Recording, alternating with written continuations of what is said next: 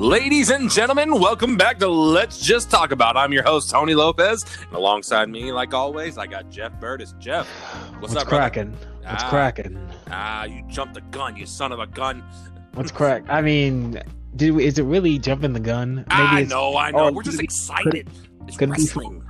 Could it be a false start, maybe? Yeah, maybe a little bit. That's all good, though. It happens. We're not professionals. I mean, I want to be, but we gotta we could do a video podcast soon, or maybe if people react well enough to the next few episodes, we could do a little live stream during Wrestlemania. I mean, Tony, I would be down for that if I had a better laptop. Well, I mean, hey, it's not about the laptop; it's about the camera. That too, but I mean, laptop for video processing stuff, because that's on my to-do list. Well, I mean, hey, we're gonna be doing it through YouTube anyway, so we ain't talking about that right now. We ain't talking about that right now. This is our wrestling show, and we have a lot to digest. This is definitely one of those ones that are there's a lot to talk about. There's a lot of things that's happened recently, and there's a lot of critiquing that we need to do. Also, I'm just going to start this on Friday. We're doing this on Friday at time of recording because we usually do it on Tuesdays, but for this week we needed to wait until everything happens so we can analyze and just explain and try and analyze what the heck happened. And I think this is going to be a pattern from now on. I think we're going to probably start doing this on Friday nights because it feels fresher. It feels like we can do this because we have everything to talk about in order. And I want to start, of course, with the news that came out from this morning, the rumors that Mr. Andrade has asked for his release from the WWE, which subsequently, because of Dave Meltzer, his reporting saying that it was denied. Because he's too good. Isn't he in a relationship with a certain Flair? Of course he is. Here's the thing, though. Andrade, really talented wrestler. I've seen his work in NXT. You've probably seen his stuff that he does in the indies. Really talented, but severely underused, and it also didn't help that the whole Zelina Vega situation. Yeah, they literally haven't put him back on TV since. Haven't done anything. My biggest issue is this man looks like a bona fide megastar. Yeah, I mean, his pairing with Zelina was incredible. Go ahead. Imagine though, if he got released, right? AEW, and there have been talks that AEW is interested in bringing in Zelina Vega, or Thea Trinidad. That would be, I mean, she has nothing better to do, and that would be a huge pickup for AEW because I'm gonna be honest, their women's division is just not there, not compared to WWE's. I will be honest, it is getting better. It is getting better. It's not there yet. I know. That's why I'm actually very happy that AEW has another show where they can showcase some of the younger talent, and the fact that they're also working with the Joshi Pro Wrestling, all the Stardom, the Japanese pro wrestling over there with their women's divisions. My God. Like, second half of the show, we're going to get into AEW Revolution, and I actually will have to start with the pre-show because I watched that and I love it. You're gonna have to carry the pre-show because it's literally one match, and it's like, oh my God, they did it. Okay then. But yeah, we're gonna start with Monday Night Raw, and all I want to do is talk about the big things. And it's three big ones. And I'm going to start with the thing that started the show. Now, Jeff, what started the show? The WWE Championship rematch between The Miz, the challenger, and the almighty WWE Champion, Bobby Lashley, with a brand new entrance, same theme song, but brand new entrance and brand new logo. It is now Almighty. No her business, just Almighty. And I'm like, and he has pyro now. I'm like, this is the Lashley we've been wanting since he came back to WWE. It is legitimately the most intimidating entrance I've seen in WWE in a long time. And way to make somebody look good immediately when they get the belt. Like, they just created another star. Like WWE. It took you 17 years. 17 years. Despite what is saying on TV, 17. I've done the math. Guess what? You made the only time you made this man look good is when you had him with Donald Trump by his side, shaving Vince McMahon at WrestleMania 23. Oh, also another Steve Austin there. You're holding on to the past. Sorry, another subject. But Bobby Lashley is the most dominant champion right now. Sorry, Roman, you look vulnerable. Like, the way they've made him look when he was U.S. champ was unbeatable. And now this is what the U.S. title should do. It should be used to have a nice reign for the U.S. title, defend it a couple of times, drop it, and then go straight for the main event title. Exactly. That's what Lashley did. That is what the U.S. title is for. So I give credit to WWE for doing really well with Lashley, and now you've made him a bona fide star. My only concern is I hope he does not. The stars are aligning to where it's probably going to be McIntyre or Lashley at WrestleMania, and I'm just like, I get it. This will be the first time with fans in WWE.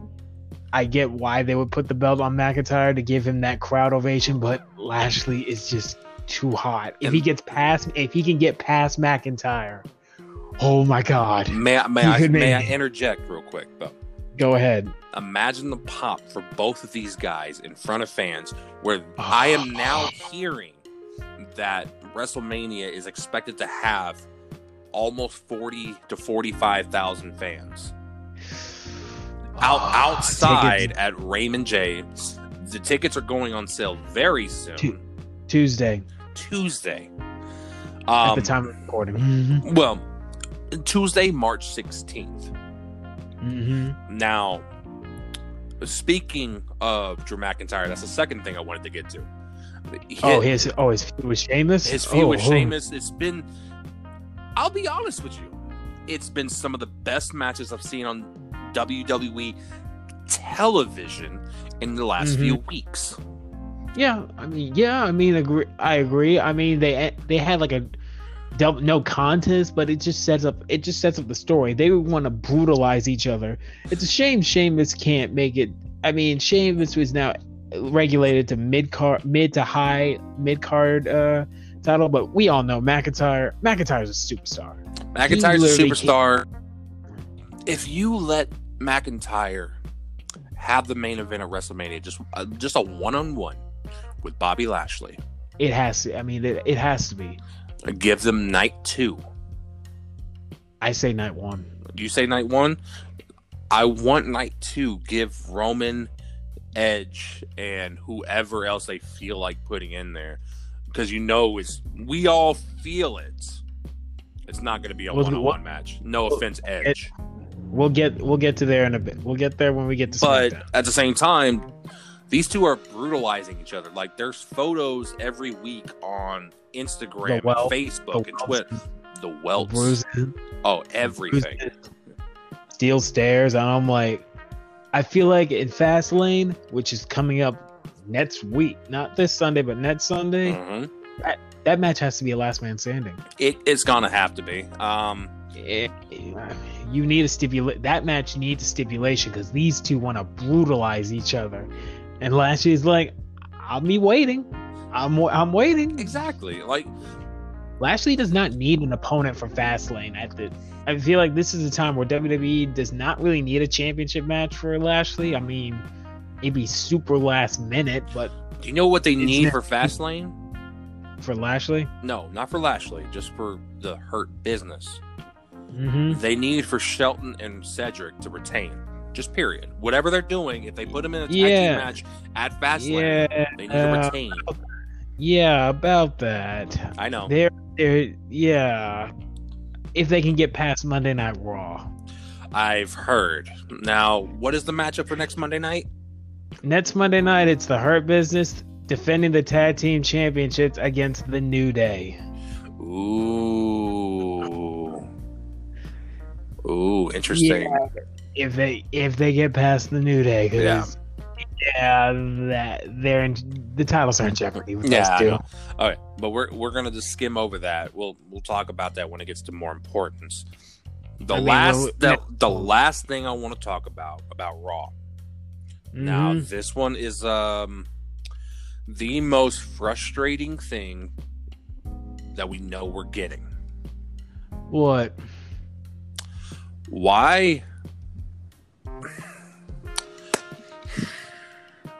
I am frustrated. Is it Strowman? Why do you make this man look like a dipshit? WWE. Just because Braun Strowman is big doesn't mean he's stupid. I hate this storyline. The whole, we knew, I have talked about this for weeks, right? Mm-hmm. I've talked about this for weeks that they're setting up Shane McMahon versus Strowman at WrestleMania. Yeah, that's what it's looking like. But the storyline, you could do so much better. Why do you have to make somebody look stupid? He's just because he is a bit of a musclehead doesn't mean you have to make him look like a jackass at the same time.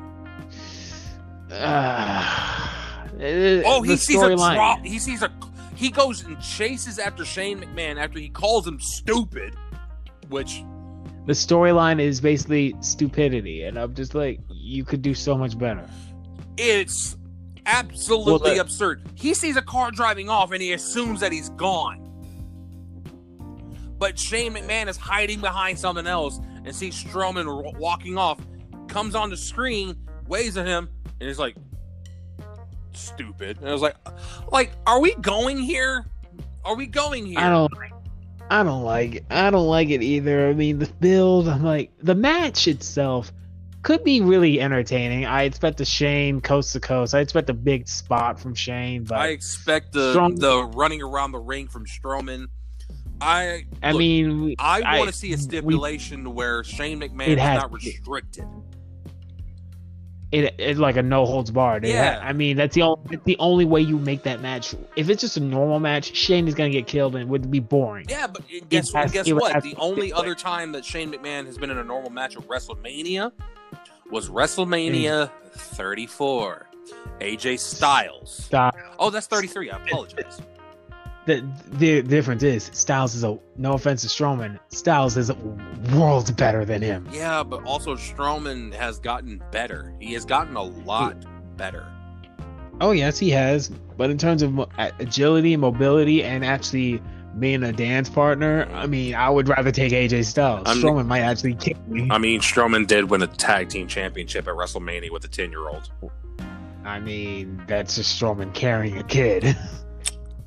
And we see that's wrong. Why? No, not really. Yeah, exactly. Look, now, Tony, there are two things I want to discuss about. You did your three things. Okay. Can I do mine? Yeah, absolutely. So, first thing, my biggest. What are they doing with Asuka? Asuka's out with a concussion. So was it concussion? Was it a concussion or a loose tooth? Her tooth was out. But because of that, she also got a severe concussion. So she's been off TV for a reason. And the script basically in Fastlane, Asuka was supposed to lose the title to Lacey Evans. And then Lacey had a baby. Well, it's gonna have a baby. And now that storyline has been scrapped. Thank God. But now Are you going where I think you're going with this? What do you think I'm going with this? Did you see Peyton Royce's promo on Raw Talk? Do something with it. Dude. I'm tired of seeing Flair get all the opportunities. Yes, she's the best. She's probably the best wrestler on the Raw roster. I mean, arguably, you could argue. Yeah, no, there's really no arguing. But the thing is, the reason I would be down for Peyton Royce's involvement in this match is because she's good and they're not utilizing their talent. Like, again, it's the exact same thing with like Andrade not utilizing. Where's Aleister Black? Oh yeah, his wife is Zelina Vega. Yeah, I just disappeared. Yeah, disappeared. It really sucks because good talent is going to waste right now under contract. Yep, just not utilizing their talent. But I mean, if it's Flair Asuka must win. I just don't want Flair to win another title. It can be a triple threat if you add a certain up and coming call up person to the main roster. That's the only way I accept a triple threat. But as long as Flair does not win, because oh my God, she does not need the win. Yeah, I will give you that. Charlotte probably does. She does not need the win. But Nets, my last biggest gripe, Raw, coughing up black stuff and botching a pyro. Yeah. I know it's setting up The Fiend and Randy Orton, because Randy Orton had a match with AJ Styles. I mean, okay, those two can work. I mean, fine. Right. If you want just a random match, put on those two. Those two are some of the best wrestlers. But then Bliss comes out and she has like a little devilish triangle with a little Jack in the Box and saying not yet, and then a botched pyro where 3 rings went on fire, but the fourth corner of that, nothing, and then the black sludge. Yeah, they keep going back to that black sludge. Like it's supposed to be like Randy Orton had a curse put on him after the Fiend, was lit on fire, and it's weird. I understand where it's going. I'm wondering if there's going to be something going on at Fastlane. The longer you wait, the longer you keep doing this old black stuff and just having Bliss just mess around, you're losing momentum. Eventually, he has to return. That's why I feel like he's going to pop his head up at Fastlane to set up WrestleMania. Please do, because the sooner we get the Fiend, I mean, on one hand, you wait and build the anticipation, but you gotta do better than just the black sludge. And you know what? At this point, make it as cinematic as you want it. Firefly Funhouse. I don't care about what type of match it is. I don't. Make it cinematic. Just do it. I mean, do what you want, WWE. You have the people there who have been involved in. Let's see, broken matches. What is it?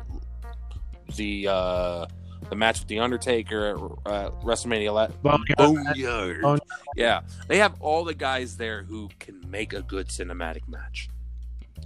Yes, for crying out loud, they technically made a cinematic with Orton and Wyatt years ago. That was in the beginning.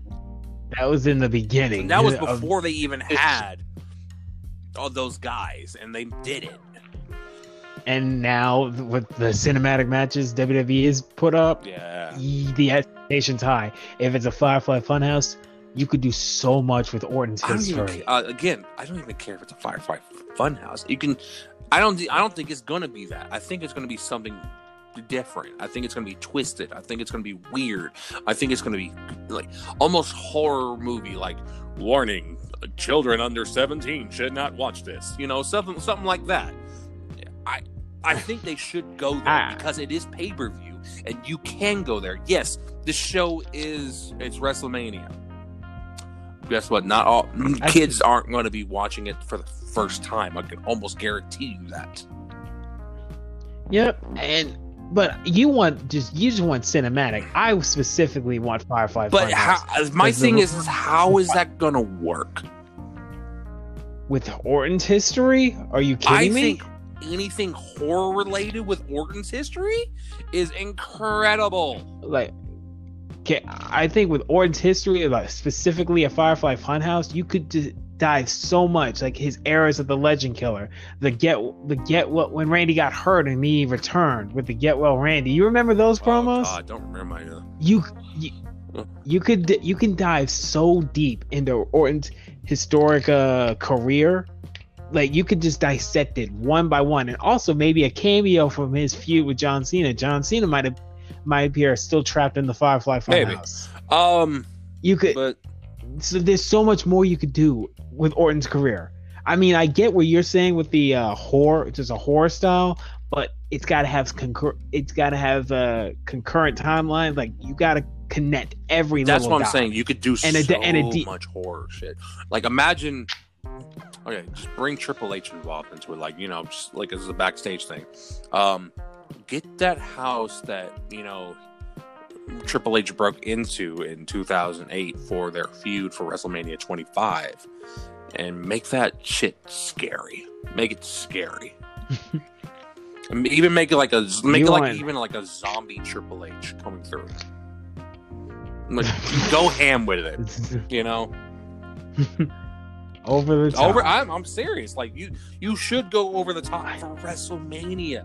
It's the biggest show, and I'm gonna say it, of the last 2 years. You need to put on a goddamn show. Now, okay, man. That's really all. Now let's move on. That's all. We could talk about Orton Fiend potential possibilities for hours on end. We got to move on. Now let's move on to the next thing. Motherfucking Smackdown. I have three things. Go ahead. Things, and they all like tied. Like it's. Smackdown's a bit. Smackdown I'm gonna go with still what is probably I least like. Well, not like least like, the one that my least interest to the most interest. And it's only three things, and I'm super interested in all three of these. First thing, Seth Rollins. Yes. This man is really do you embrace the vision? Like he tried to end Cesaro by Yes, he did. And who's the person who stopped him? It was the refs and Jamie Noble. Jamie Noble grabbed his ass. But then they go backstage. And then I see a certain knock. And I'm like, yes. Imagine that matchup at WrestleMania.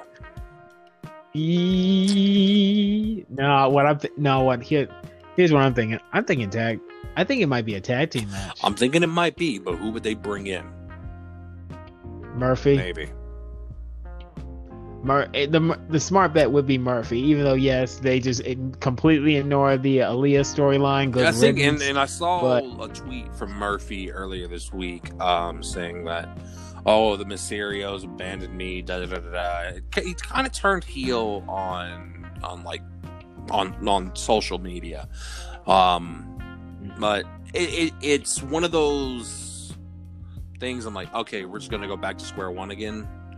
I mean, let's be honest. Did you really care about that storyline? I would definitely want to see a Shinsuke and Cesaro tag team match at WrestleMania. Hell, you know what? Who are the tag team champions right now? The SmackDown tag team champions are Ziggler and Rude. Yes. This is how we could do this. Oh Lord. Well, you know, if you don't want to put Seth Rollins in a one-on-one, and you want to put him in a tag team, put some belts on the line. Make it 4 teams. And maybe get a surprise team to debut. Oh my God, it's the Hardy Boys. No, I'm just kidding. Stop it. The Ziggler and Rude are doing their own thing, and they have their Fatal 4-Way tag teams already. I'm saying okay, first off, all right. So since we're bringing up tag teams, what the hell? Yeah, you brought it up first. Why did they? Why did they make Otis turn heel? I mean, he wasn't doing much of anything without a crowd. Come on. He doesn't do the worm anymore, the caterpillar anymore. He does a second rope splash. I don't want that man splashing on me, no way. Come on, you could take it. No, that's like me jumping on you. I'll be fine. Well, that's fine. I'll be fine. Come on now. Okay, let's go. Okay. Second thing I wanted to talk about. The Apollo Crews Big E storyline. Because we actually have not been on here since last Tuesday. And I love it. When did Apollo get a Nigerian Well, first off, he is Nigerian. Yes. You must understand. Okay. It is in his blood. It is right here. I don't know why I'm able to do that so well. Okay. Let me explain myself. I love I it. get like, oh my god, he's appropriating culture. No. First off,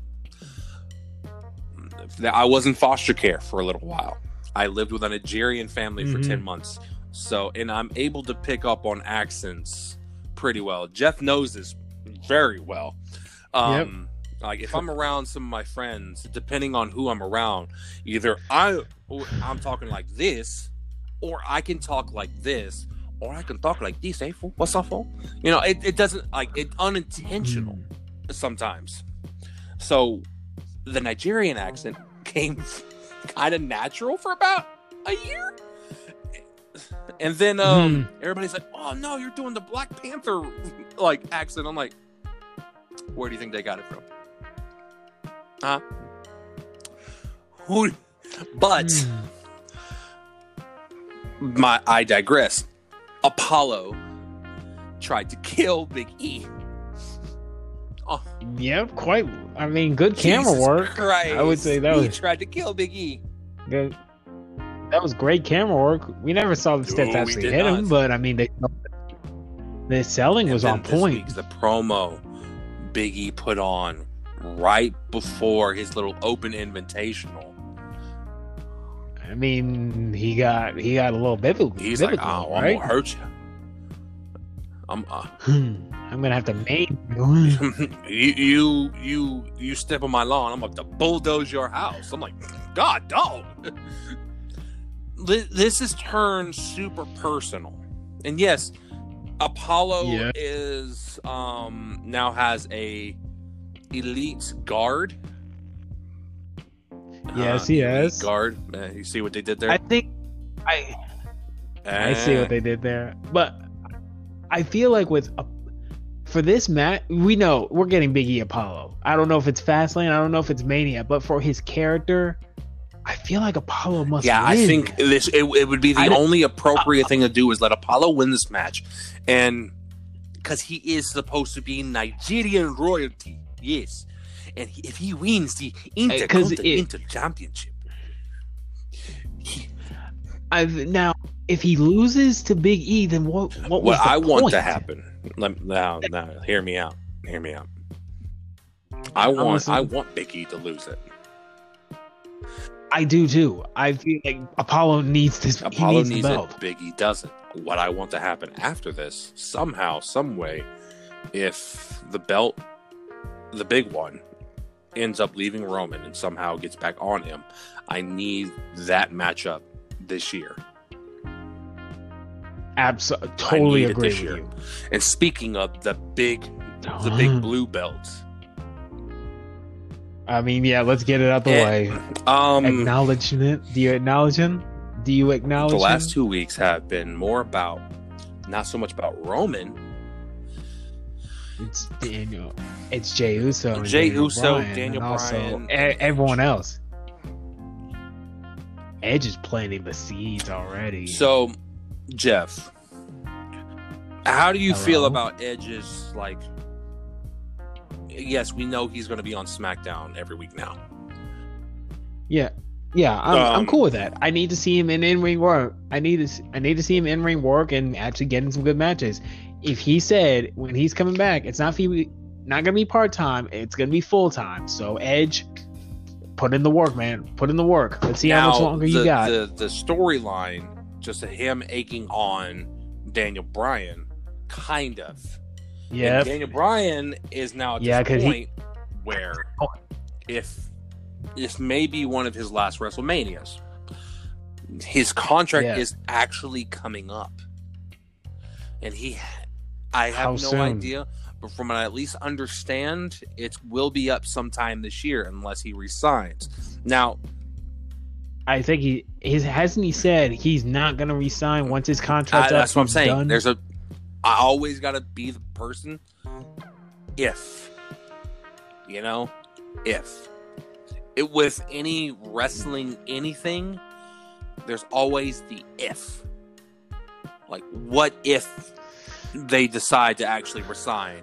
Because I know Daniel wants, I know Brian wants to go home with Bree, raise a family. And be a family. Yeah. And be a family. There's nothing wrong with that. I mean, if you've put in the work in your career, it's a miracle you even came back. So, Daniel Bryan, if you want to be a family man, go home and be a family man. I appreciate and I love the fact that he's putting this into the storyline and making it feel like if this is the last opportunity that I'm going to get at a WrestleMania, I'm going to push as hard as I can to get to that main event.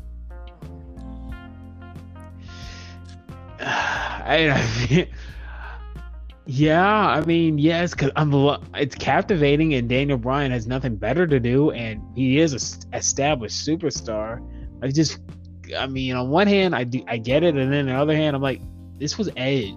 Edge won the Royal Rumble. Edge made the comeback. It's kind of taking away the spotlight from Edge and putting it back on Daniel Bryan. This has WrestleMania 30 vibes all over again. Very much it does. But are we mad? I'm kind of See, you're the person who hates a triple threat match. But if the situation... It made sense. If it made sense, I get it. I'm we can't be mad at it. Like, genuinely, it's one of those things that, yeah, we know. Triple threat matches can be a little bit chaotic and all over the place. But if you do it, it has to depend on the storyline. Like you said, WrestleMania 30, Daniel Bryan made it a triple threat match. The fans were so behind him that there was like no way that they were going to try to leave him off the WrestleMania card. WWE had it set in their head that they wanted to make Randy Orton and Batista the main event of WrestleMania. We know this. Two old guys been there, seen that, and then it's not even been there, seen that. It's like you just brought Dave back just to put him at WrestleMania. Seriously? Yep. And you know what? Whatever. Now it's different. Edge is back. Roman is the top heel in WWE. Arguably of all wrestling. Oh yeah, actually, I will agree with that. Yeah, because I will talk about it later. But the way he has that momentum, who better than to put Daniel Bryan there? Who better? No offense to Edge because of his comeback. You have that's two comeback stories. Two people who we never thought would ever get in the ring again, fight for the top, one of the top titles. Yeah, and I wish it was the gold belt, but no, we're not going to get that back. Oh well, we get the blue belt next week. We are getting a Edge versus Jey Uso match to be the the enforcer, the special enforcer for the WWE Universal Championship match between Daniel Bryan and Roman Reigns at Fastlane. It just screams. It screams. DQ. Oh yeah. Oh, obviously. Oh yeah. Definitely DQ. Look. Now, if Roman beats Daniel Bryan clean, we can kiss that triple threat goodbye. It has to be a screwy finish in some way, shape, or form. That's why I feel like Edge is probably gonna spear either Roman or Daniel Bryan, more likely Roman, and then Daniel Bryan hits the knee on Edge, and then there it is, the triple threat right there. It'd be great. But it all depends on the result of Fastlane. Because if Roman beats Daniel Bryan clean, that's it. No triple threat. Now, it ain't happening. We're not going to get the chance to talk about before I even decide to go to a commercial break. Also, there's one thing I hate about SmackDown. I do. You want to know what it is? I get rid of Reginald. Why? I cannot. The storyline should focus on Bianca and Sasha Banks. Leave Reginald out of this. Reginald is just taking up space and distracting me. I'm like, oh my god, can we not talk about the? Can we take the spotlight off of this? Nobody Reginald. But can I be honest? Focus it on the women. He is the reason that Sasha and Bianca have any kind of heat right now. They need heat. They need something. Because look, if you're going to have a women's championship match at WrestleMania, normally a heel versus babyface thing does not. Babyface versus babyface match does not work. You have to have a little bit of tension in the middle, a little bit, not a lot, just a little bit.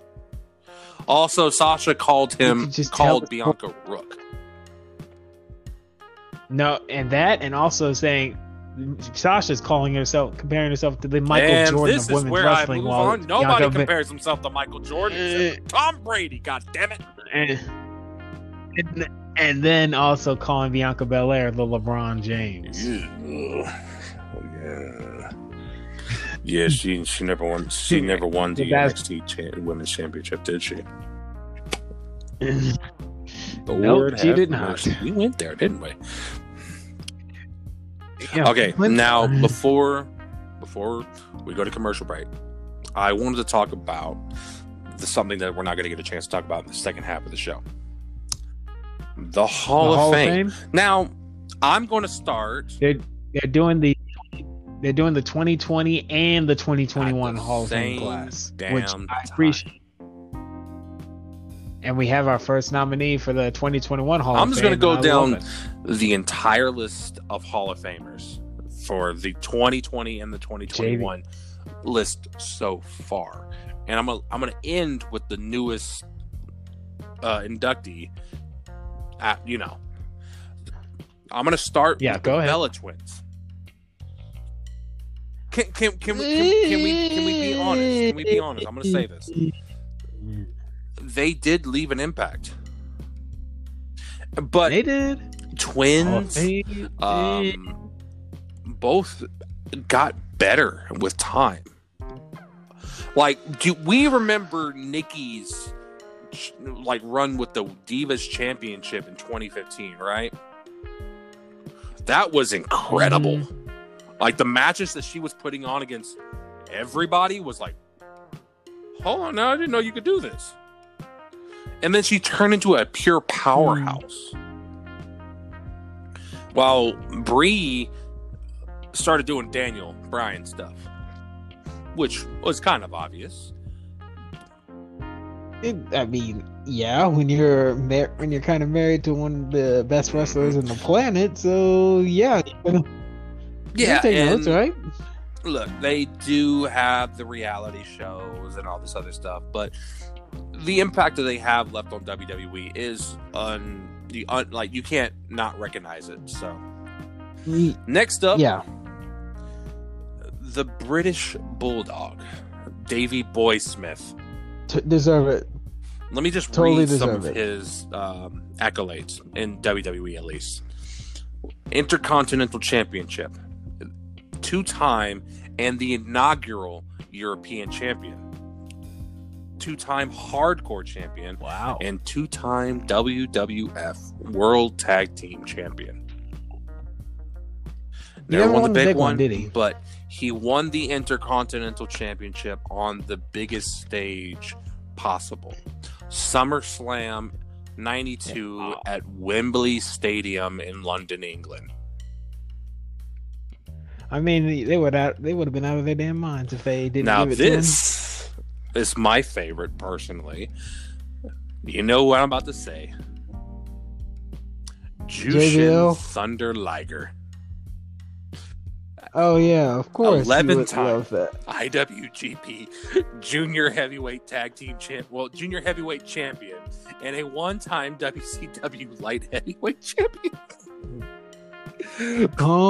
But his impact on wrestling over his entire tenure is remarkable. Like, I saw him wrestle in person in Dallas. If that tells you how much of a fan I am.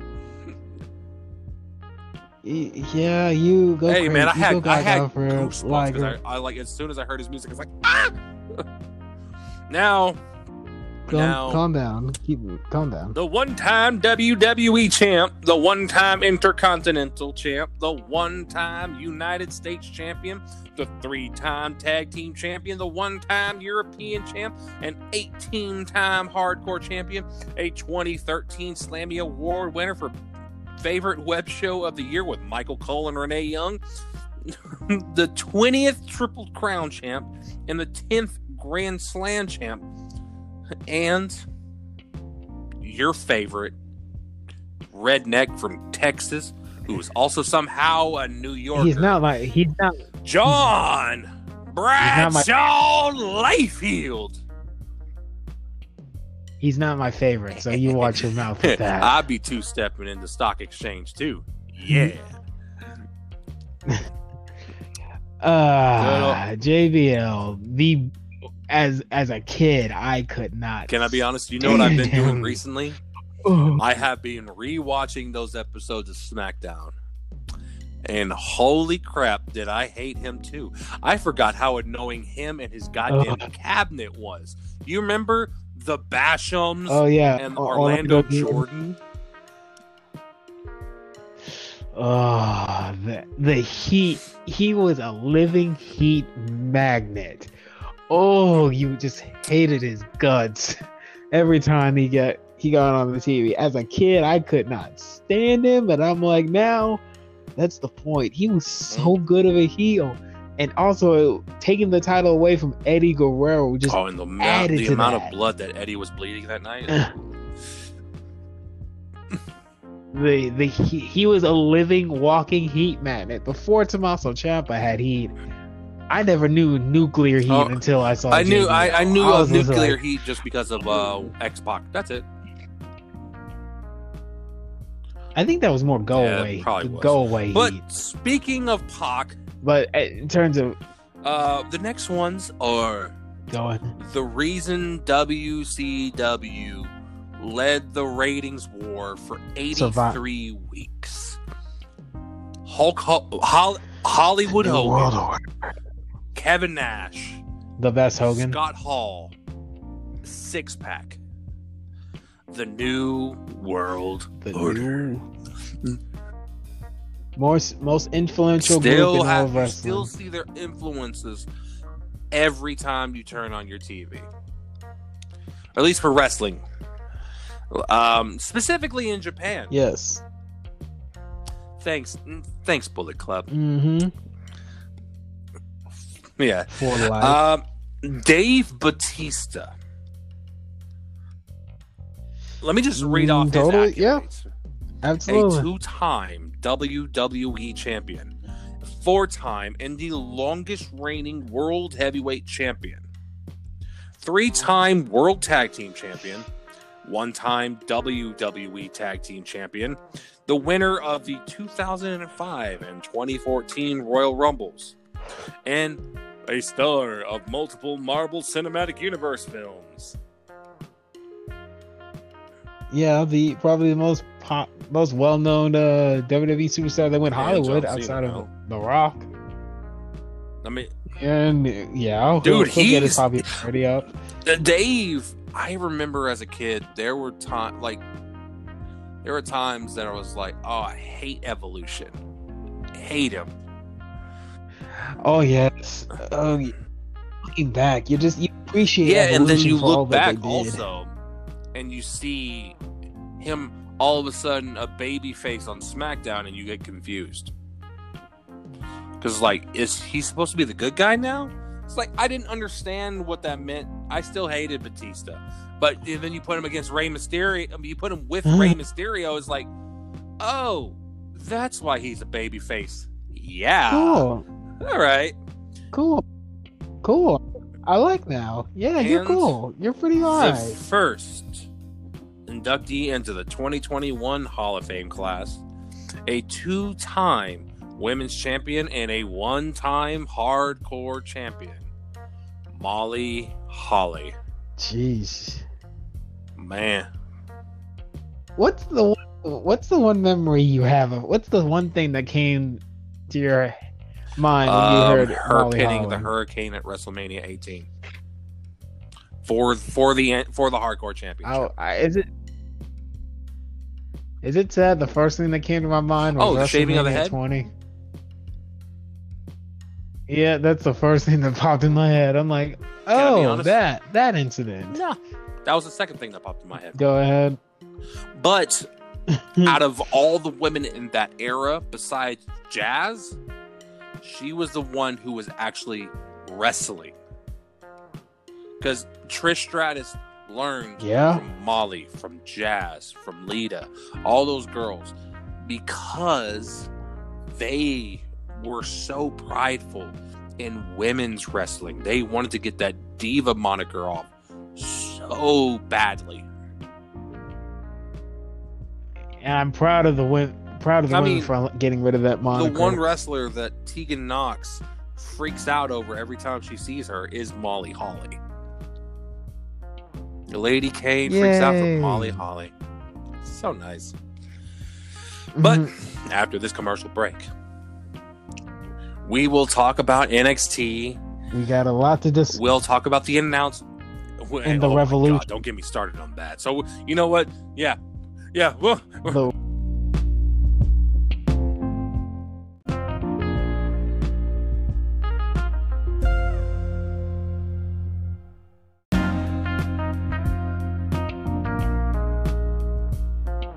It's a revolution.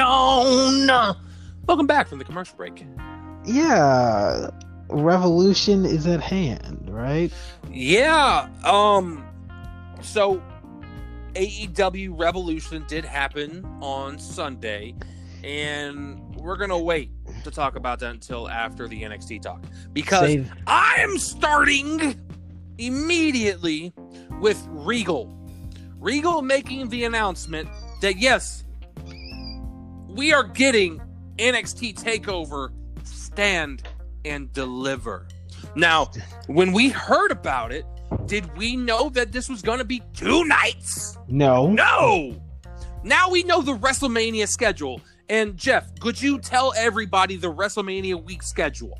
So the week of WrestleMania, you have, starting off, the first night is going to be Monday Night Raw on Monday. Absolutely.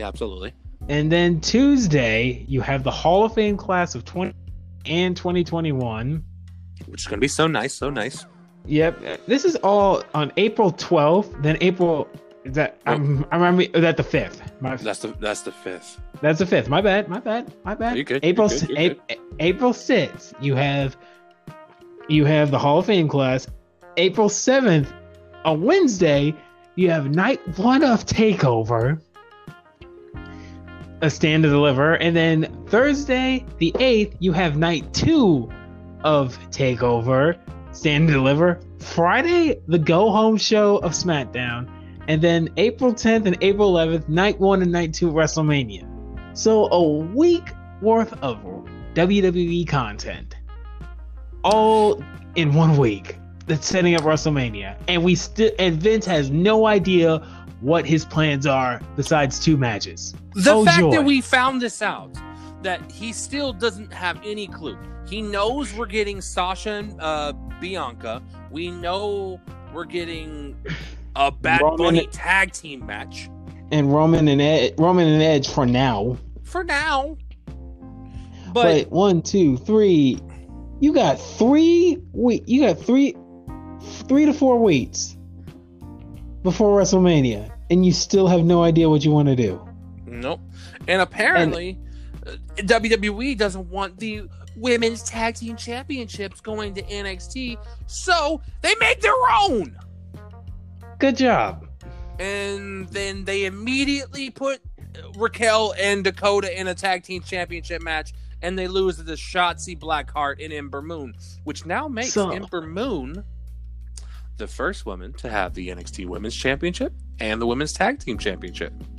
My issue is you give them the belts, and then you immediately drop them. WTF? Not too mad about it. I wish it did overshadow a few things on the show. Yes. Like, there was a women's championship match. Oh, yeah. Yeah. Io Shirai versus Toni Storm. Very good. Unfortunately, he got overshadowed. I mean, here's the thing with Io. Io's title reign. She's held the title for almost a year, but has she really been impactful enough? Like, are we really, like, Io Shirai, is she must watch right now? No. And that's why Stand and Deliver better give me something. She's dropping the belt. Yeah. I don't know who. Because Io's after Raquel and Dakota Kai lost their match, Io confronted Raquel saying, "I want you next." I'm a Raquel. She wants Raquel. Fair. She wants Raquel. Fair. So now, if anyone takes that belt off of Io, that's her. Yeah. This is the time where she drops the belt. Also, we have confirmation that next week, or this St. Patrick's Day. Oh, St. Patrick's Day already? Wow. Yeah, I know. I have to say it. Wednesday, St. Patrick's Day. We will be getting the Irish Ace, Jordan Devlin, the NXT Cruiserweight Championship on NXT. He's finally able to return. Good job. And they're gonna put him in a champion versus champion match. Unify the belt? You damn right. Unless some shit goes down. That way we only have one true champion. Yeah, because we've been dealing with this for months. Because of COVID. And yes, we can blame COVID on this one. Yes, we can. Jordan Devlin hasn't been able to bring his NXT Cruiserweight Championship to the States. And can't defend it because of COVID restrictions. Yeah, and now that he's able to come stateside, now he's able to come to Florida, I believe he gets it back. He doesn't get it back. They both have the belt. I believe this somehow ends up. Just hear me out before you say anything crazy. I'm listening. This ends up a ladder match. Sign me up. And you got both belts hanging up there. Sign me up. Like Razor versus Shawn Michaels. Just a ladder match with those two? You could. I've seen it happen in NXT before. You could. I mean, yeah, you could. But wouldn't you like to add more people into that? You're damn right. But there's so many people in the cruiser. Oh. So,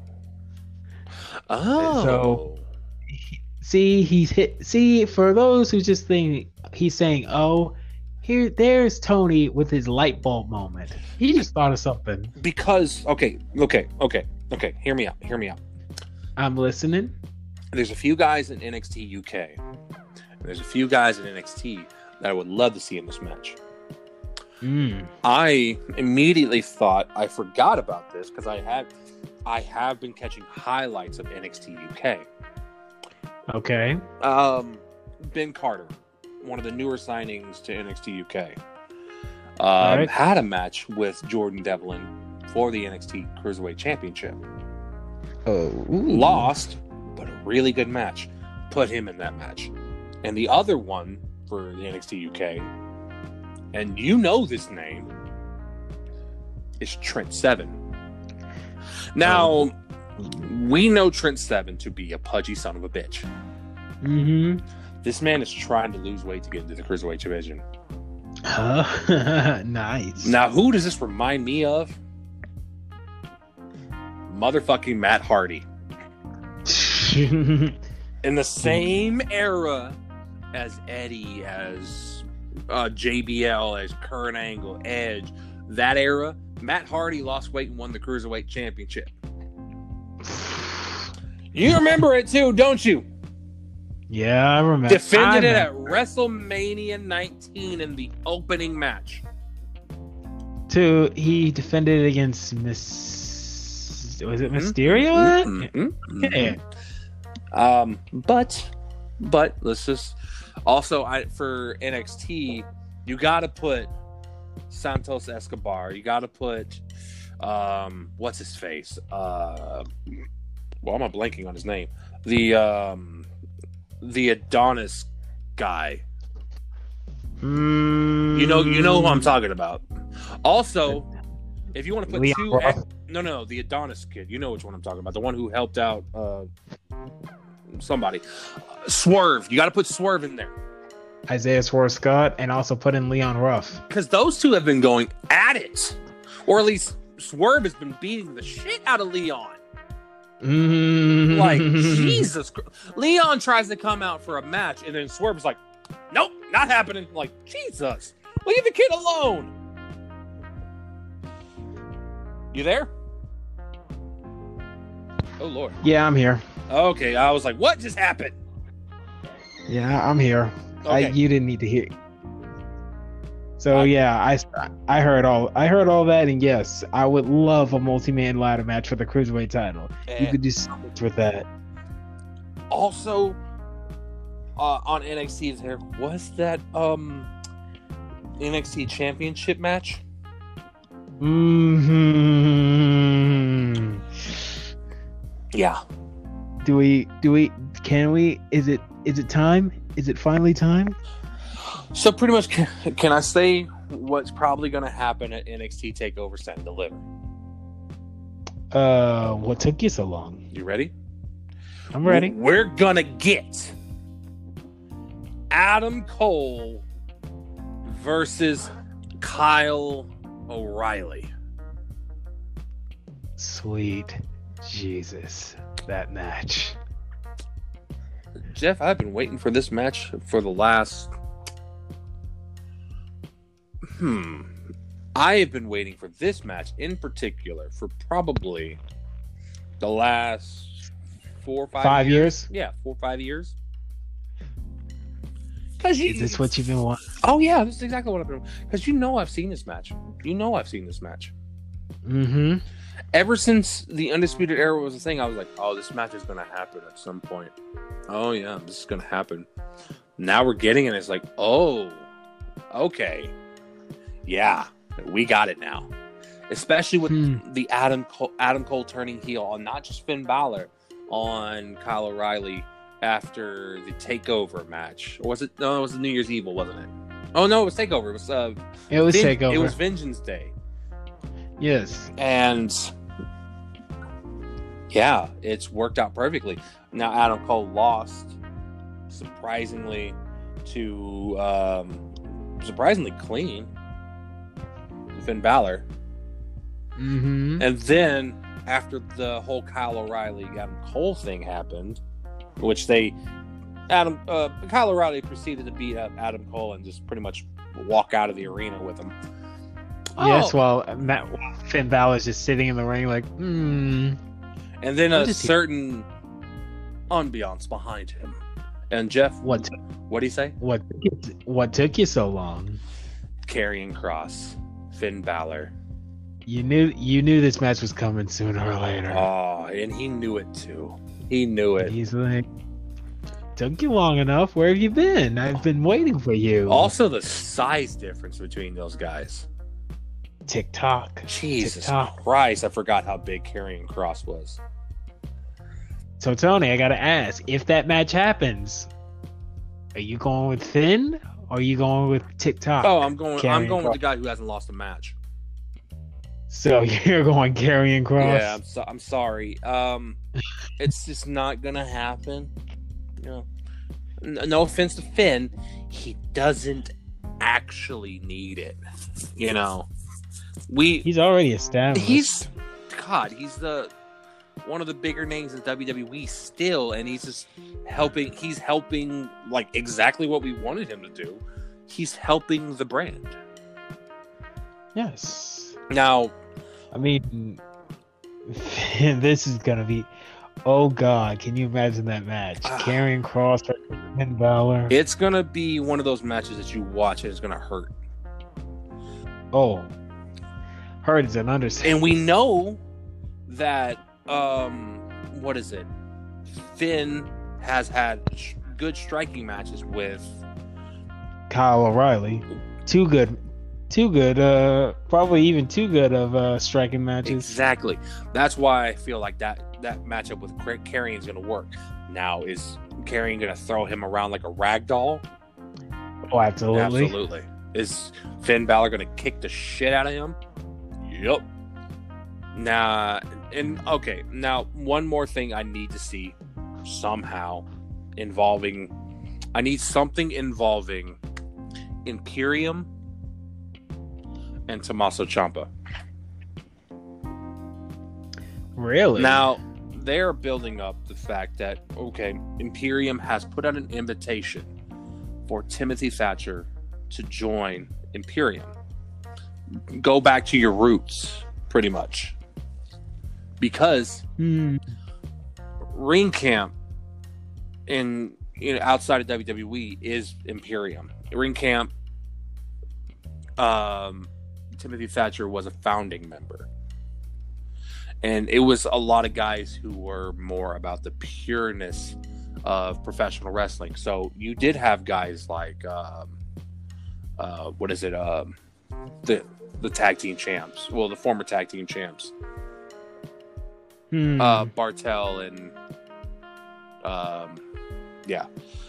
also Walter, of course. And then Thatcher. Yeah. Now, if Thatcher joins Imperium, we need. Now, let me explain what I want. You want a lot of things. Tommaso Ciampa versus Walter for the NXT UK Championship. Don't you dare, Tony. Don't you dare. Nah, I never said anything about taking the title off him. No. I said, then again, Walter has. I want that match. Oh God. Oh God, that sounds amazing. And we could get this as soon as Stand and Deliver. Oh God, yes. Because we have seen UK guys come stateside now. And if this happens, yeah. No, and let me just say this too. What if? I'm not saying it's going to happen, but what if I'm playing scenario? What if Tommaso wins the UK Championship and goes and defends it against the guys in the UK? That would be amazing. I just want a match between Ciampa and Tyler Bate. You want a lot of things. I want a lot of things. I want, I want a piece of candy, Ooh, piece of candy. Ooh, piece of candy. I want my stimulus check to hit this weekend. Also, breaking news. Huh? So Apollo Crew, it's confirmed. Apollo will face Big E at Fastlane. That has been confirmed now. Nice. Cool. Like Cruz to battle. Cruz Apollo. This is just immediate. This came 8 minutes ago from WWE's YouTube page. Cruz to battle Intercontinental Champion Big E at Fastlane. So we're getting what we want. Yes. Nice. Now I'm getting what I want. Is it what I you don't know, want? because I feel weird. Because we've pretty much done with Takeover, Yeah, right? We're done with NXT, but now it is time for us to digest the Revolution and the after. Jeff, you were going hard on me after this show. I was because of that and ending. I was like, just chill. Let's see what happens. That's why. Wait, this is why I wait.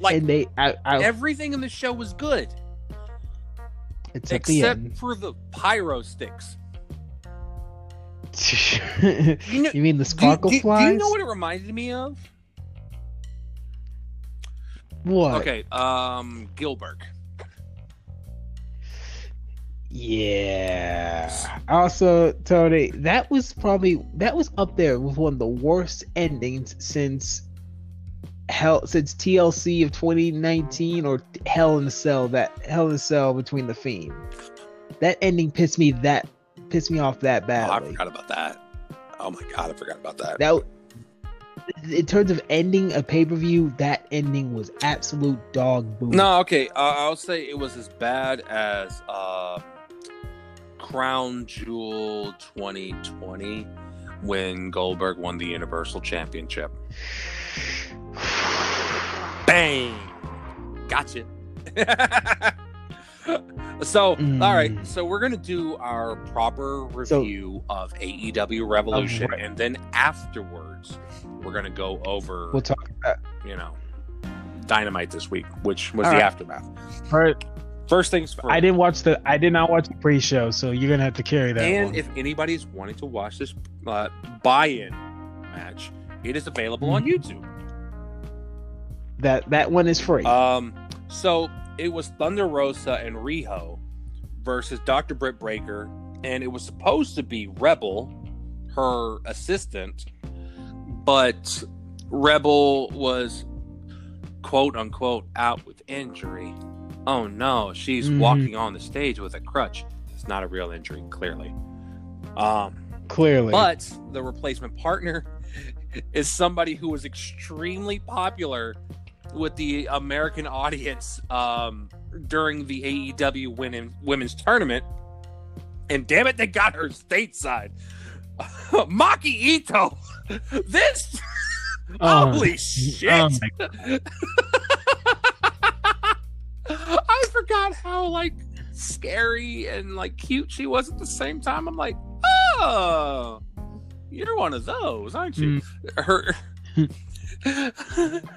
whole gimmick is she's a fired singer because she can't. She's the AEW closed captioning said, Maki Ito singing mediocre at best. I'm like, you fucks are savage. Jesus. But it was a good match. Ended because of Rebel using her crutch to hit Thunder Rosa in the back. Britt Baker rolls her up. 1, 2, 3. And the rest is history. Until Wednesday, which we'll talk about later. We'll get now first match of AEW Revolution, the actual show, was the AEW Tag Team Championship match between the Young Bucks and Jericho and the dastardly MJF. Hey man, don't talk about a scarf like that. Oh, that MJF! I can't stand his guts. There's something about him? I'm just like, could he be working you? Could he be playing his character really well and still being kayfabe? Dude, he is one of the most old school guys I've ever seen, and he's younger than us. I love it. Respect kayfabe. Yeah, exactly. What I mean by old school for any of you newer fans is a lot of times back in the 80s, 70s, and before that, wrestlers were even told the 90s, to play their gimmicks. So you wouldn't be seeing you wouldn't see a baby face with a heel, and you wouldn't see them outside of their character, outside of work. Yep. So like guys like King Kong Bundy would not be like mingling with regular people, but Hulk Hogan would be like, yeah, brother, and all this other stuff, because that's naturally what he does, first and foremost. Second, it's good morale for a babyface. I don't know why I brought up King Kong Bundy and Hulk Hogan, but you know what? Whatever. But this match was actually really, really good. My rating for this match is probably about a 3.25. I have tweaked it. It was a 3.5. But I think it's because they both had to play to each other's strengths, and there were some weird botches in this match. Yes, there absolutely were some weird botches, like where I think one of the Young Bucks was going for a flip, and then he just fell right on the bottom, and then Jericho had to quickly transition to a lion tamer. Yeah, that was kind of weird. I think Nick was supposed to land on Jericho, and Jericho was supposed to put him in the lion tamer by catching him. But it just looked weird, and also Jericho looked like he was completely out of shape for this one. He was sluggish. I love that, like, and Jericho will try to defend himself, saying that, "Oh, I'm in one of the best shape of my life." Like, dude, you're exhausted. We could see it. You're tired. You're getting old. Like, you've been doing this longer than the Undertaker. You've been doing this as long as the Undertaker. You've been doing this for 30 years.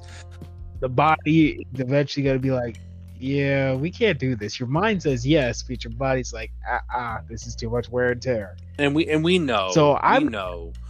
Great. You grade it on a 1 to 5 scale. I'm gonna grade it from an 8 letter grade. I'm giving this a B, a solid B.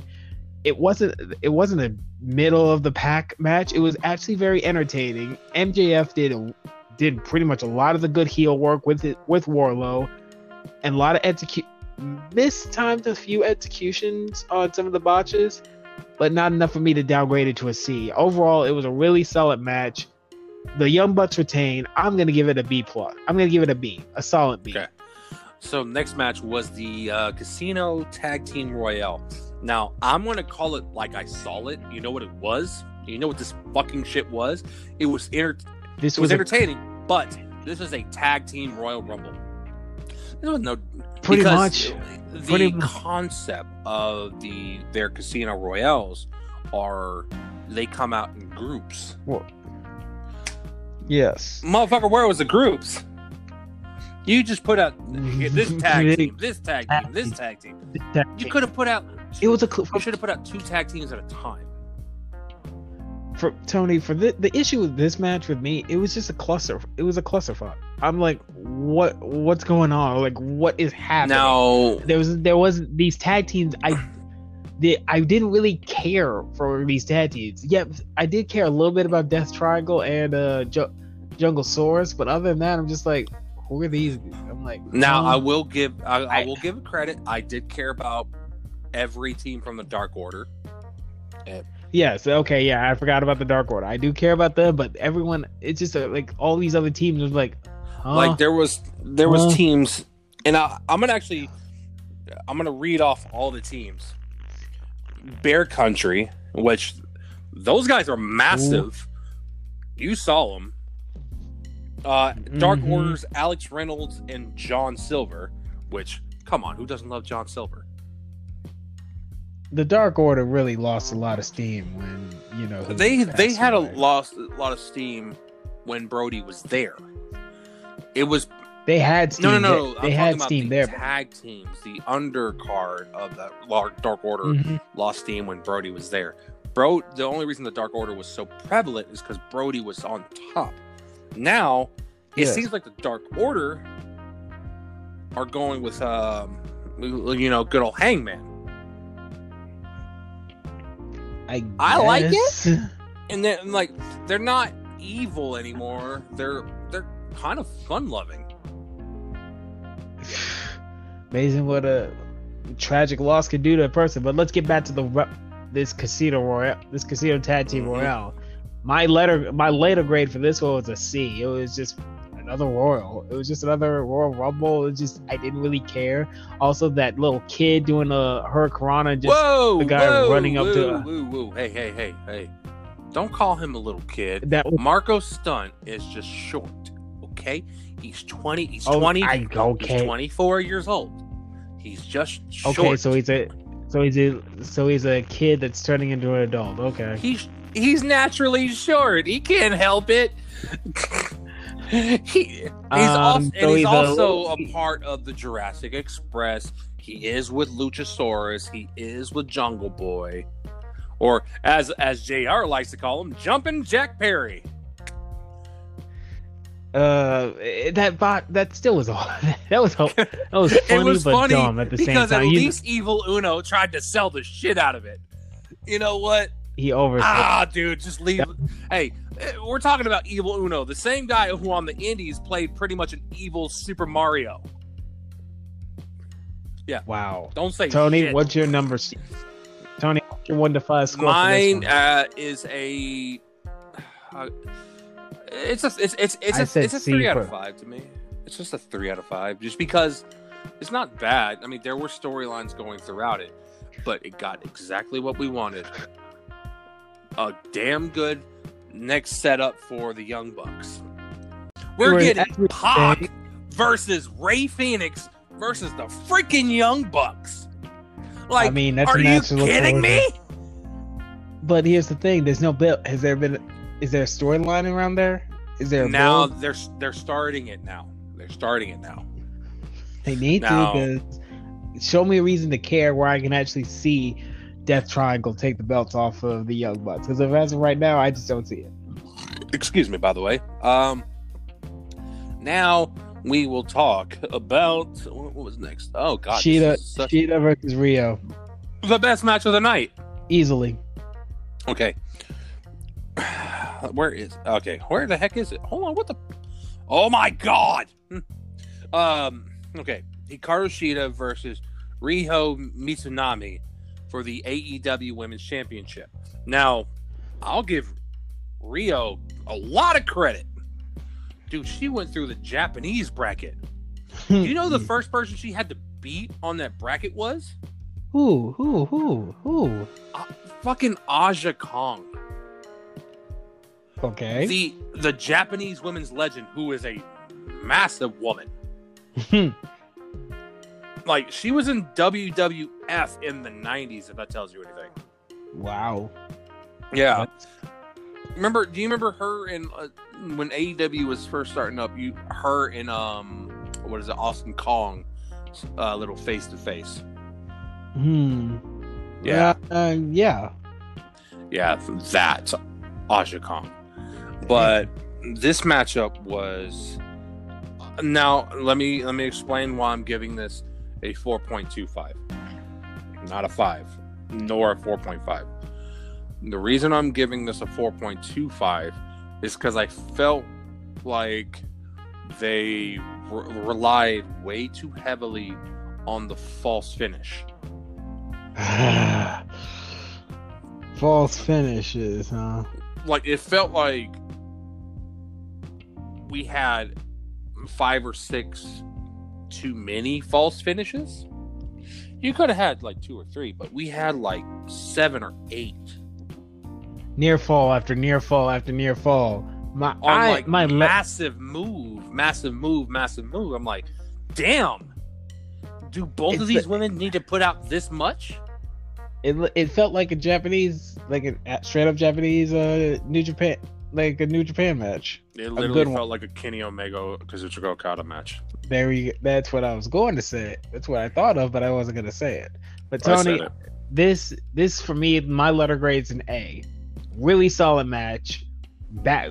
Brutal. It was a brutal match. Near fall after near fall. The only thing that's stopping it from getting an A+ was the weird finish at the end.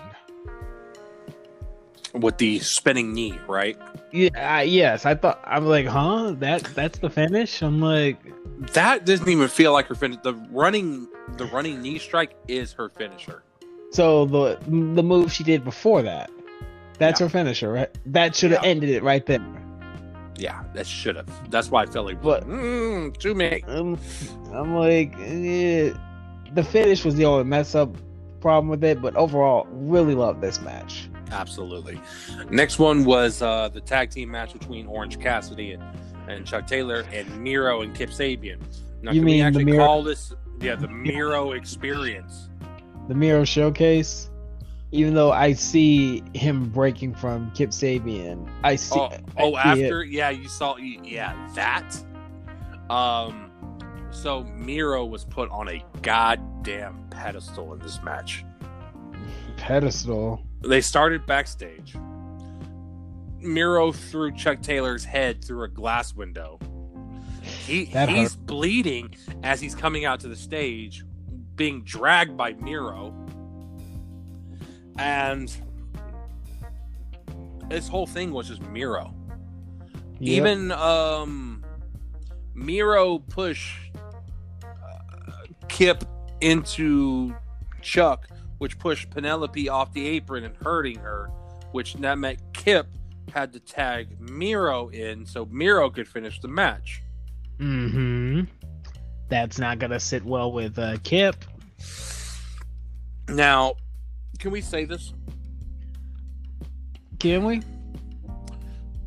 Miro needs a title. TNT title? Any title. I don't keep him away from the AEW the AEW World Heavyweight Championship. He's not there yet. I would love to see him and Kip with the tag team titles, then break them up. As a storyline, maybe, but I think Young Bucks are just too good right now. Yeah, so maybe the TNT title. Or the FTW title? And nobody defends that, so. Oh. Speaking of segue. We're going to have some big money. Now, I sent you a TikTok earlier today, and I didn't realize how prevalent it was. Until I watched it, I was like, oh my God. This is the longest running storyline. Hangman, damn it, he won the big money match against Matt Hardy, and what's the first thing this son of a bitch does? What did he do? He bought a riding lawnmower. Now, in the TikTok, somebody put a compilation of stuff that Hangman was trying to get money to buy a riding lawnmower. And you know when these were... a lot of that was in the middle of last year. My God. I'm like, no, like it's June, July, August that he's like they have backstage stuff with being the elite, and then even on the screen in the title bar where they like to put funny, like put their name and the record, and there's always something funny on top for Hangman. It said needing to borrow money for a riding lawnmower. I'm like, oh, this is real. But the stipulation for the big money match was whoever won the match got the other person's first quarter pay of 2021. I think it was all just Matt Hardy. I think it was just Matt Hardy's money. No, it was also Hangman's money that was on the line. Oh. I found that out. I was like, oh, this is serious. But hey, the money's on. It works. Yeah. But it worked. It was a good match. The Dark Order got involved. Feel good story. I say this was a solid B. And it actually comes into play when we talk about Dynamite in a little while. Now it's time for the Face of the Revolution ladder match. That brass ring looked like a Sonic ring. I'm just gonna bring that up right now. And are you mad at it? Yes, I am. That no, is the a Sonic. fuck you aren't, because somehow if AEW gets a sponsorship or some kind of partnership with Sega, you'll be laughing your ass off. Say if Sonic the Hedgehog ends up in that AEW video game. Shut the fuck up, and you know it'd be fucking hilarious. I was like, what are you doing? Guess what are you doing here? Sonic's going for the brass ring. That is not. Don't call it a brass ring. Call it his own ring. But the matchup had Cody Rhodes, Penta El Zero M, Lance Archer, Scorpio Sky, and Max Caster. Now I found out why Max Caster is going solo for a while. Aren't you forgetting someone? Oh, who am I forgetting? Oh, and the surprise competitor. Duh, all ego Ethan Page. There you go. Now, I'll talk about it. I bragged. I like Ethan Page. Also, Jeff, there's something going on with your microphone right now. How about now? It's good now. Okay. Now, Ethan Page is a 2-time Impact World Tag Team Champion. He is probably legitimately the biggest ego that was in Impact Wrestling for the last few years. He's very braggadocious of himself, but he's a damn good worker. He's gotten himself in damn good shape. And he also just didn't agree with the direction that Impact was like taking him. So he wanted out. They gave him his release. Now he's in AEW. So this match was actually surprisingly good. I gave it a 4-star. And did I expect Scorpio Sky to win? No. I always when it comes to Cody, I think Cody's the John Cena of AEW. I expect him to win every time. But he came out like Ric Flair after his little shoulder injury, started whipping people with his weight belt. And so I say this was a solid B, really good ladder match. Nothing that just went, oh my god, this was awesome moment. But it was really solid. Didn't expect Scorpio Sky to win at all. I was all expecting Cody or just really Cody winning it. But hey, yeah, no, Cody, he doesn't need to win. Scorpio Sky got his match with the TNT Championship against Darby Allin. This is what we're going to talk about in a bit. Yeah. But hey, kudos to him. But now, if it wasn't for the women's match, this would probably be my favorite match of the whole. Oh, we're not talking about a match yet. We're talking about the surprise signing of AEW. Overhyped. Now, I told Jeff this as soon as I heard it.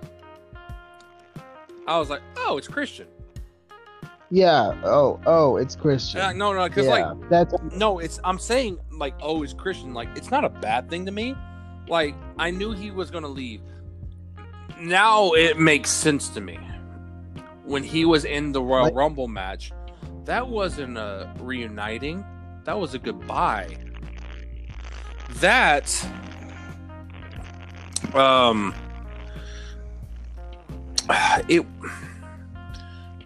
I knew it wasn't going to be Kurt Angle because they did say specifically Hall of Fame caliber. No, he did. He didn't say Hall of Fame. My thing is, Christian's name never come up in all the rumor mills. It was like I saw it. Yeah, quit.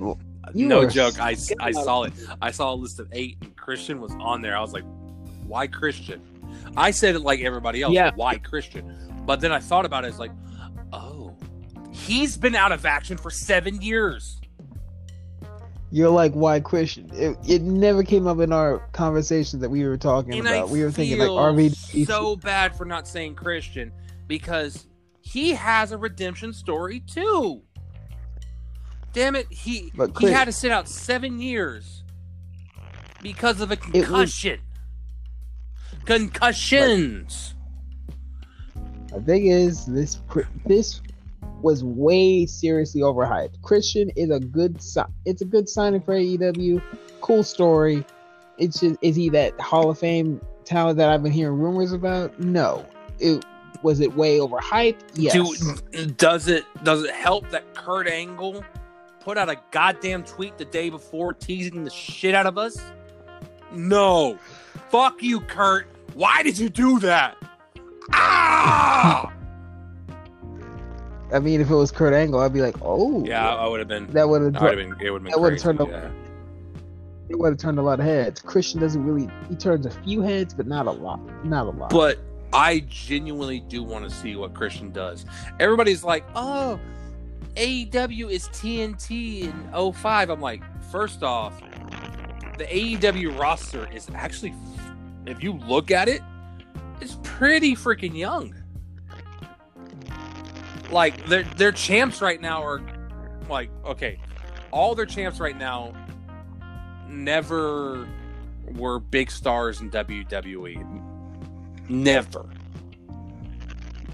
Kenny Omega, Hikaru Shida, the Young Bucks, Darby Allin. Like, none of them were big stars. Hell, none of them even made it.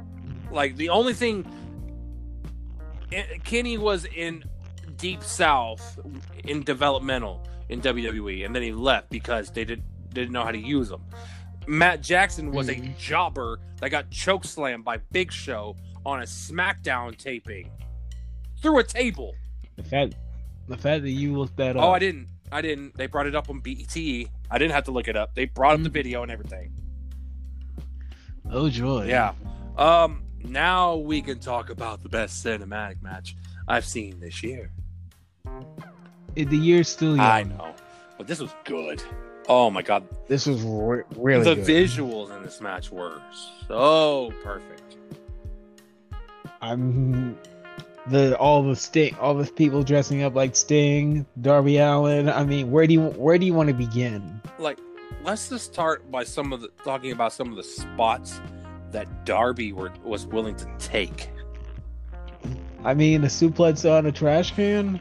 I mean, the fact that Brian Cage literally did a vertical suplex while climbing upstairs and carrying him. I'm like, oh, I'd be like, please be careful. This could hurt. But Brian Cage, Taz calls him the Machine. He is a machine. He calls him the Machine? Oh, dude, he's been called the Machine for years, my friend.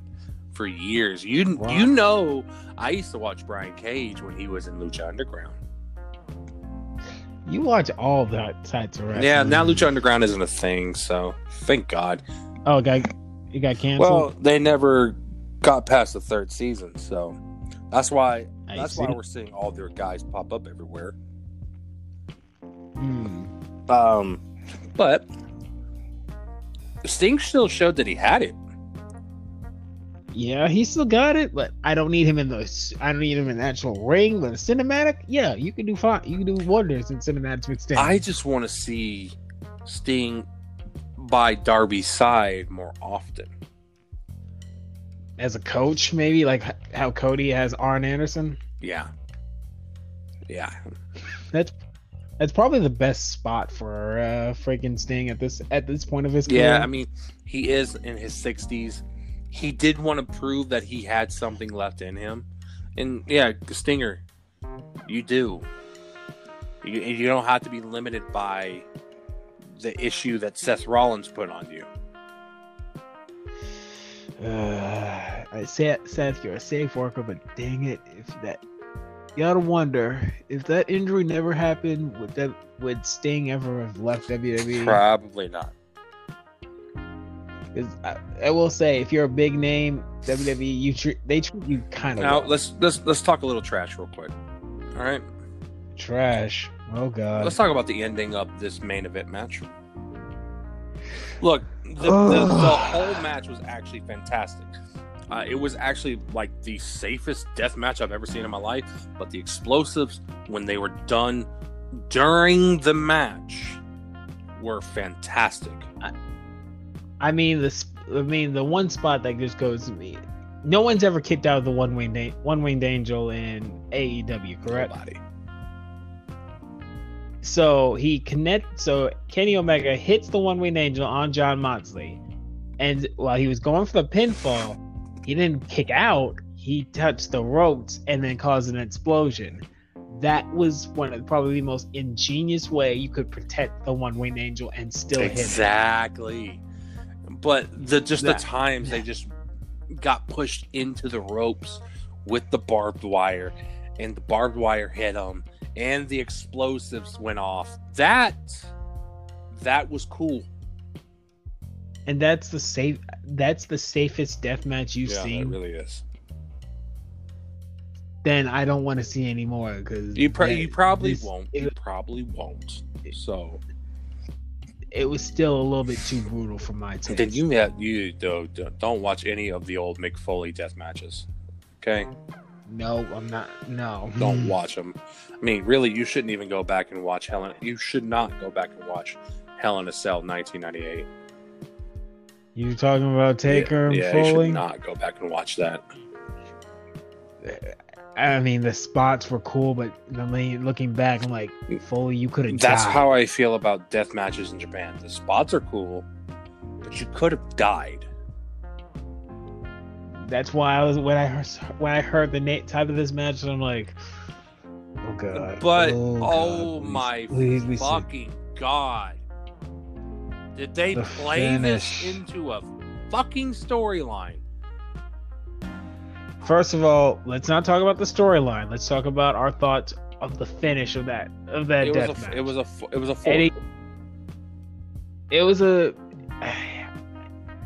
The match was good. I'm not bringing up the ending. Yeah. I'm not bringing up what happened after. The fact that Kenny won because the Good Brothers came in, protects Mox. Also, Kenny puts Mox in the one-winged angel through a steel chair, and then gets to 1, 2, 3, and then that lame ass countdown goes on. Kenny and the Good Brothers go hauling ass with Don Callis, and then who comes out? Was Moxley handcuffed? Mox was handcuffed in the ring, and who comes out to save him? Eddie Kingston. Now, what does this make Eddie Kingston look like? A hero. Like he's willing to sacrifice himself. It makes him look like a dumbass because the Sparklers. At the time, it was a good feel good. Know how I feel. I feel like, why would you make this man look so dumb? I kept watching clips of that ending, and I'm just like, if I had dropped $50 for this, I would have been so angry right now. Because I'm like, really? It's Tony, the thing with pay-per-views is you could have a great all-around pay-per-view, but that last spot at the very end, the main event, is what you have to go home and digest. That's for some, like the casual fans, that's the one thing that just stands out the most. And it's how you finish the show. You could have what's the best example of a good pay-per-view but really shit Hell in a Cell 2019, Seth Rollins versus the Fiend Bray Wyatt. Now, the whole Now, getting past that, I didn't want to go. There, but you did. I had to bring it up. But let's talk about Dynamite now, because going off everything that happened, this is the aftermath, and this is why I'm glad we waited, because you brought it up early. They turned that botch into a really, really compelling storyline. Like Don Callis did a promo talking about the bomb not heard around the world. And just did a promo saying what happened, and he just spinned it into a storyline where it made Eddie Kingston look like a dummy, and now Eddie gets the sympathy of the fans. And now Eddie and Mox are a thing. Now you're putting somebody on Moxley's side. But this also means... Does he still get the best? This also means that Eddie Kingston doesn't have the Butcher and Blade around him. The Butcher and the Blade and the Bunny, to be specific. Mm-hmm. And you know what happened with them is they're taking Matt Hardy's money. Now, wow. Matt Hardy has Private Party with him and the Butcher, the Blade, and the Bunny. And now their goal is to destroy the Dark Order for all the times that they have made Matt Hardy look stupid.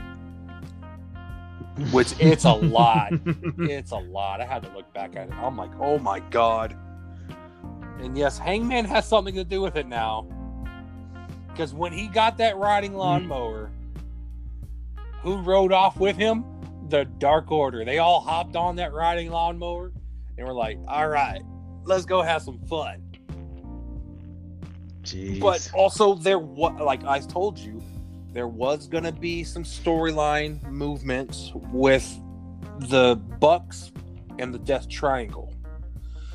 On Impact, there was a match between Matt Jackson and Rey Fenix. Oh yeah, I forgot. They're doing that collaboration with AEW. Yeah. I gotta pay attention. I gotta pay attention to Impact slightly. Wait, what? Oh, Joe. What are you talking about? The Good Brothers, and then on Impact you had that match. Oh, I was talking about. No, this is on Dynamite. Okay, this was on Matt Dynamite, Jackson and Rey Fenix on Dynamite to open the show, which was a show stealer. It was so good. So good. Because the thing with Rey Fenix is he makes everything he does look so fluent. Like, he did a drop kick where he did a springboard, but where he was... Oh, dude, it's hard to describe, but he makes anything he does on the ropes look flawless. But I think it's going to be a great thing. Also, we're going to have soon a match between... Oh, Lord. Chuck Taylor wants another match with Miro. And if he loses, he'll be his butler forever. What's the match? What type of match is it? But Orange Cassidy had a great idea. And how about we put all these arcade games at ringside and we'll put you through them? No, don't be messing up arcades. Now Chuck Taylor is heel. I can't have you do this. Miro, break him. Game over. Oh, stop it. But I mean, okay, so we're gonna get one more match, and Chuck Taylor's gonna be the butler of Miro. Oh, for life. Oh, I know. Geez. I know. This okay then. Also, Darby Allin defended his TNT Championship against Scorpio Sky in the main event of Dynamite. That was the main event? That was the main event. Oh, hold on, let me look. Oh, no, it was not. No, it was not. Nope. I apologize. I didn't think. But I mean, did Darby Allin retain? Did Darby Allin retain? I believe he did. Yeah, but also Scorpio Sky turned heel. Oh. That's interesting. Because he went off. So I noticed something during the Face of the Revolution match. The Excalibur was talking about how Scorpio trained with Excalibur said he trained with Scorpio Sky when they were getting their start in wrestling, and saying that Scorpio has been able to hide his attitude over the years, but when he started he had a really bad attitude. So now it looks like Scorpio is going to continue going after the TNT Championship, but now as a definite heel. But Can we talk about the big thing that good. happened on Dynamite? Before that, you want to talk about Sting? Oh, about Sting, Lance Archer.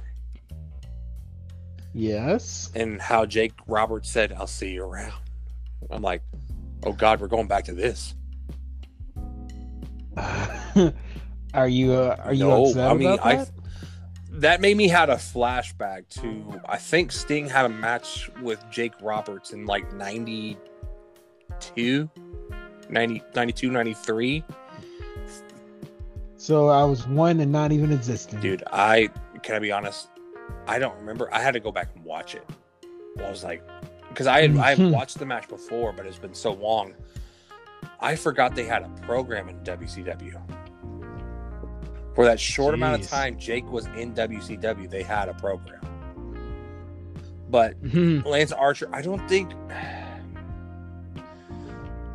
Lance Archer is necessarily going after Sting. Do you? No. Do I want it? Probably not. Not at Sting's age, because Lance Archer would probably especially since we know about Lance Archer and how good he is. I want to see him with somebody younger. Because let's be honest, Lance ain't young either. And I'll say this too. Lance was one of those guys in TNA in 2005. So fuck you haters.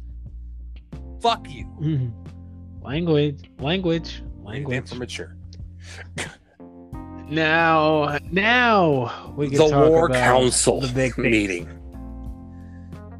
Okay, It starts out like, we need a change in the inner circle. This was the aftermath of the MJF and Jericho losing to the Young Bucks. After the match, they had a little promo at Revolution where they're saying, "Hey, we're gonna have a War Council, what we're about to talk about, to discuss if there needs to be changes in the inner circle." Immediately, now Jericho brings up, "Hey, maybe they should add a member," and then MJF is like, "Whoa, Chris, maybe we should get rid of somebody." And then Sammy Guevara's music hits, saying, "Jericho, I need to show you something." Jericho is not too pleased seeing Sammy Guevara. No, he definitely wasn't, but he did listen. He watched the video, and it was MJF going into the locker room and telling the boys that we should turn on Jericho and kick Jericho out the inner circle. But what ended up happening backfired on MJF, or at least we thought. So MJF is basically being Littlefinger, just manipulating things, and was literally caught red-handed. So, and Jericho, you think we don't talk to each other one-on-one? You think we know what you're about to do? So you know what, MJF, you're fired. Tapping into his Vince. And literally, MJF was just so good at being, no. I wasn't trying. He was pleading, begging for his life because about the beatdown he was about to take. He's like, I wasn't trying to take over the inner circle because I was. And then let me quote MJF real quick. Okay. MJF, and I quote, says, "Hear me out, Chris. I swear I didn't want to take over your group because I was too busy building my own. The arena lights go out, and who's standing behind the inner circle? I get the list. Wardlow, first off, Sean Spears, and FTR, and Tully Blanchard." But Tony, that was a mic drop. That was like, right? Wait a minute. You're like, now it's something that I didn't expect, but now I'm like, I'm all in now. I'm all in. Like you've always been. So this is like the new Horseman per se. You got FTR. You got FTR, arguably one of the top 5 tag teams in all of wrestling. You got MJF, top 5 heel and technical wrestler in all wrestling. Sean Spears, who just needed a little bit of spotlight. Yes. And also, you need a J.J. Dillon. And who knows how to be a J.J. Dillon than a guy who was around J.J. in the 80s? Tully Blanchard. Being that person with experience. Exactly. And that... So Tony, were you giddy throughout this whole segment? Are you kidding me? Like this was definitely the inner circle are face now. The inner circle's face. The new group is definitely heel. But and now we get inner circle versus this new group storyline where MJF might come out on top. Exactly. I mean, but he's so good. There is this rumor that it could be bringing out a match that we weren't able to get last year. What? Now, do you remember last year with the Inner Circle and there was a group around Cody? They were supposed to have this match in New York. The Elite. And it was supposed to be the Blood and Guts match. Oh, they're gonna try that again, huh? What it is, it's War Games. Mm-hmm. But proper. Now, what I mean by that is there's actually going to be a roof. Is that what you want? I kind of want it with this. I want it with this storyline. You give me what I want. Give me what I want. Give me what I want. Because Cody has his deal going on with Penta. Because Penta was like, I'm a bigger star than you. I'm such a big star that you couldn't lace the boots on. Like he said something about his unborn daughter. I was like, whoa. Hold on, Penta, you're saying too much. But this Jericho thing is going to be the good stuff. Yes. Now, if this happens, it'd be great. But only time will tell. We have so much time this year that it could happen at any point in time. But now that we're talking about, now we're done with AEW. Jeff, final thing we get to do for the wrestling podcast? Golden Star of the Week. Right. I'm good. Can I say Lashley or did I already say You said it last week. Okay, I said it last week. Then I got to go Daniel Bryan. This is where I get to say Maxwell Jacob Freeman is my Golden Star of the Week. That's fair. Because not just the match on Sunday. The mic drop and the promo work. The stuff that he did on Wednesday was incredible. He's too good at being a heel. Too good at being a heel. And it's annoying how good of a heel he is. Like, so can you ever see him face? No. Do I want to see him face? No. Absolutely. He's one of those guys that if he turns face, it doesn't feel right. Kind of like how Jericho was a face for a little while in the mid 2000s, and I didn't pay attention to him. Yeah. He's just not a good. It wasn't a good face. I mean, he's a better heel. MJF is such a good heel that you can't change the dynamic now. But Jeff, is there anything else you would like to add? Now, I got absolutely nothing. Ladies and gentlemen, follow us on all social medias. Jeff, your Twitter is, I'm about to say Instagram, Lord have mercy. Your Twitter is at Shadowwalker0620, correct? That and is also correct. Follow my socials at Tony Lopez 76 on Instagram and Twitter. Now, for the goodbyes and good nights with a bang like a Kenny Omega, my name is Tony Lopez, signing out.